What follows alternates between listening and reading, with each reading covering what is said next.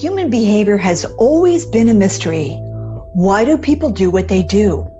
Why do they react one way when we expected something else? How do we learn to understand, connect with, enroll, engage, align with people most effectively? Hi, I'm Christine Comerford, founder of Smart Tribes Institute, and welcome to our Smart Tribes Crack the Behavior Code podcast. In each episode, you'll learn practical, easy-to-use tools to better understand and change human behavior. These tools will help your team outperform, out-engage, outsell the competition. In other words, to become a smart tribe. Oh, and you'll find these tools super helpful in your personal life too. Let's go.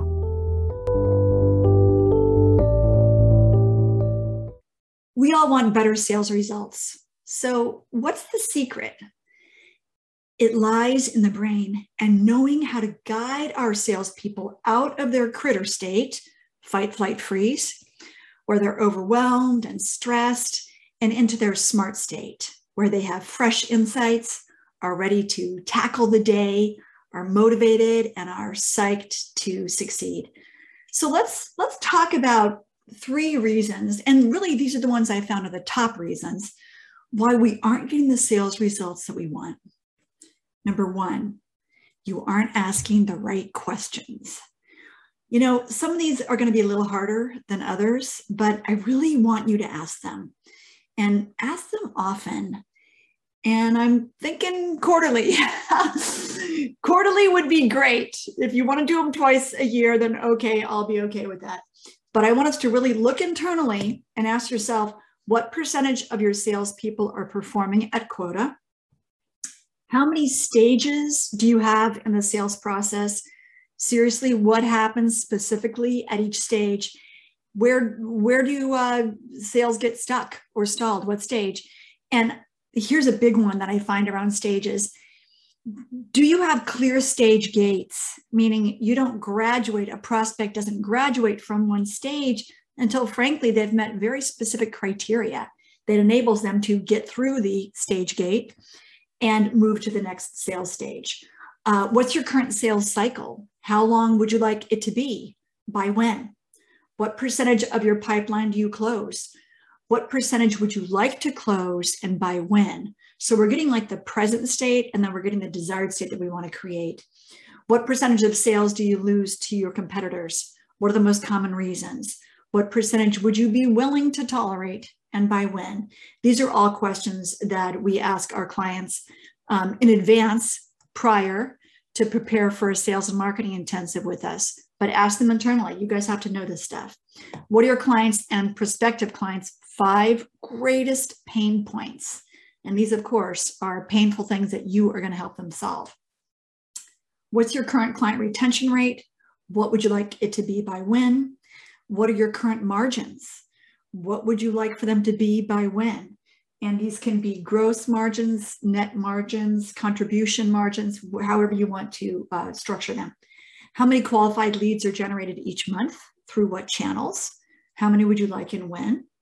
What marketing channels are you currently using? So social, webinars, infographics, blogs, podcasts, direct mail, trade shows, etc. Which are most effective? Here's one that's going to require you to go to the show page. And let me make a note. On the show page, we're going to have a meta programs and a safety, belonging, mattering infographic, because I want you to think about what are the profiles of your clients. Are they working with you to experience more safety, belonging, connected with you, or mattering? So for instance, people come to us, I've noticed, because we are the safe, proven way to get the business results you want. So they really want mattering, they want achievement, they want to reach their goals. However, they come to us because we're the safe choice to ensure that they get there. Our clients always call us success insurance. So it could be tricky, right? You could say, well, people come to Smart Tribes because they want more mattering. And it's like, yeah, but it's safety to get them to mattering. So it's not always one or the other. And then meta program profiles. You'll understand this when you check out the meta program infographic. Okay, good. So that's your first batch. Okay, that's to make sure you're asking the right questions. The second thing you need to do, make sure you have visibility on progress and performance. So just like companies aren't asking the right questions around sales, they're often, frankly, they don't have the honest visibility on performance and progress. So clients all the time ask us to help them in streamlining their weekly sales meetings. So here are some methods that we found are really effective. A few different things. Weekly salesperson status report, right? Specific date and time. The brain likes to know a specific time. So don't just say, hey, this is due every Friday. Say Friday at 5 o'clock, or Friday end of day, or Friday close of business, but something specific. So make sure that they know that that's when weekly status is due, so that the flash report that you're going to create, right, for the sales department is going to be complete. Make it super easy for the salesperson to submit their weekly status. You know, they can even edit a Google Doc, right? Something that's super easy. What we want to know is the number of new client orders and details, dollar amount, which products or services, right? The number of new existing client orders and details. So we want to separate out the new logos from the existing repeat sales. Again, dollar amount, product, service, blend, whatever. And then the number of new prospects and the details about those prospects. What's the anticipated dollar amount? What sales stage are they in? What are the next steps? And then add whatever else you require to track performance and uncover potential problems. Okay, the weekly sales flash report, that's the next one we want. So here's what to cover each week with the sales team during that group huddle. Be sure to recap on any email kind of post-meeting events so everybody remembers what was covered. So summary of sales activity per salesperson. How many orders, at what stage of sales process, total number per salesperson per stage, total velocity. Ooh, velocity is really important. And velocity means movement from momentum, right? From one stage to the next each week. This is how we start to say, shoot, our prospects are getting stuck in whatever, stage 3 or something. So what's that momentum? What's that velocity? Next, winners for the weekly contest. So, you know, whatever behavior you're currently incenting. Maybe you're incenting new orders. Maybe you're currently incenting upsells or downsells or cross-sells. Maybe you're currently incenting a product or service mix, or you're pushing one product more than others. Fastest to report their sales status in the CRM. Whatever you're currently incenting for your weekly contest, we want to cover that. Weekly CRM update. Ooh, CRM, the thing we love to hate. Okay, we all have a CRM because you have to track your sales pipeline if you're going to have some visibility. So make sure that all people know what data needs to be in the CRM after each sales call. Like, for example, sales stage movement for the week, right? Did prospect X get from stage 2 to stage 3? Notes and communication info with the prospect so that we can use that to refresh our memory. Proposal info and all sales activity. Some clients have their customer service reps actually do the CRM data entry for the salespeople as a reward once a given salesperson has reached a certain sales performance level. So it's a treat. So they take away the perceived pain of doing the CRM data entry by incenting performance. So some of our clients like to set up a Google Doc or other repository to help celebrate salespeople as well as other team members. On the doc, each employee fills in their section listing what treats under $200 they'd like to receive. So that's kind of nice. So now we know what treats to give them that are going to be meaningful. And we want to make this public so everyone can see. And you'll find that leaders have a much easier time providing those fun and meaningful incentive gifts because now we know what you like. All right, number 3. The third reason why your sales are not where you want them to be. Your compensation system isn't working.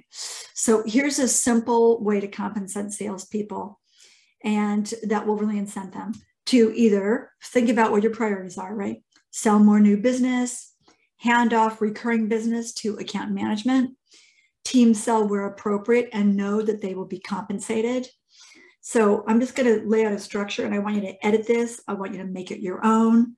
You know, this is just what we have found works for some of our clients. We often will tweak it.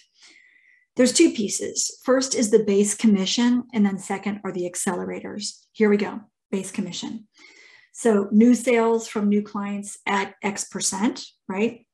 And we want to look at the levels of salespeople. You know what I'm going to do? Because this is a lot of info. We're going to link to our blog on this topic, okay? Because that way you might be more visual. The new sales from new clients at whatever percent, right? Repeat sales from existing clients, okay, that's going to be considered Y%. And that could be shared between salesperson and account manager, whatever's true. Year one commission, maybe at half of Y, and that's the repeat sales. Year two commission at half of Y, which is repeat sales. Year three commission at a third of Y. Year four commission at a quarter of Y. This is the salesperson gradually exiting out of a recurring sale that is going to go to account management. Gross margin expectation, we're going to consider that Z%, and we'll cover that in accelerators in a sec. But we've got to look at the levels of salespeople, and we see 3 levels of salespeople. See how this works for you.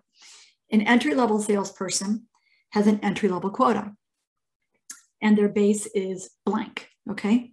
And we're going to have a model salesperson in there, so let's just say Joe Blow. Then a mid-level salesperson, they're going to achieve 75% or greater of their quota consistently. So they're going to have a larger quota than the entry-level person and a larger base. We'll put a model salesperson in there, and we'll say Yvonne. Third, the senior sales level, that person reaches their quota all the time. They have a quota of blank and a base of blank, right? Let's say Dion is our model salesperson. So we've got 3 levels of salespeople. We have different quotas and expectations and bases for each of them. Now, we also are going to have 3 levels of CSRs or account managers. Same exact model. Entry level quota. Mid-level, they reach 75% or more of their quota.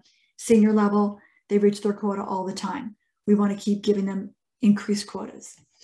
Accelerators. We have 2 accelerators on increases. You guys, I know you're going to need to see the blog. This is a lot of data in gross sales. So blank percent over quota gets blank percent commission. So we want to make sure that we have accelerators, okay?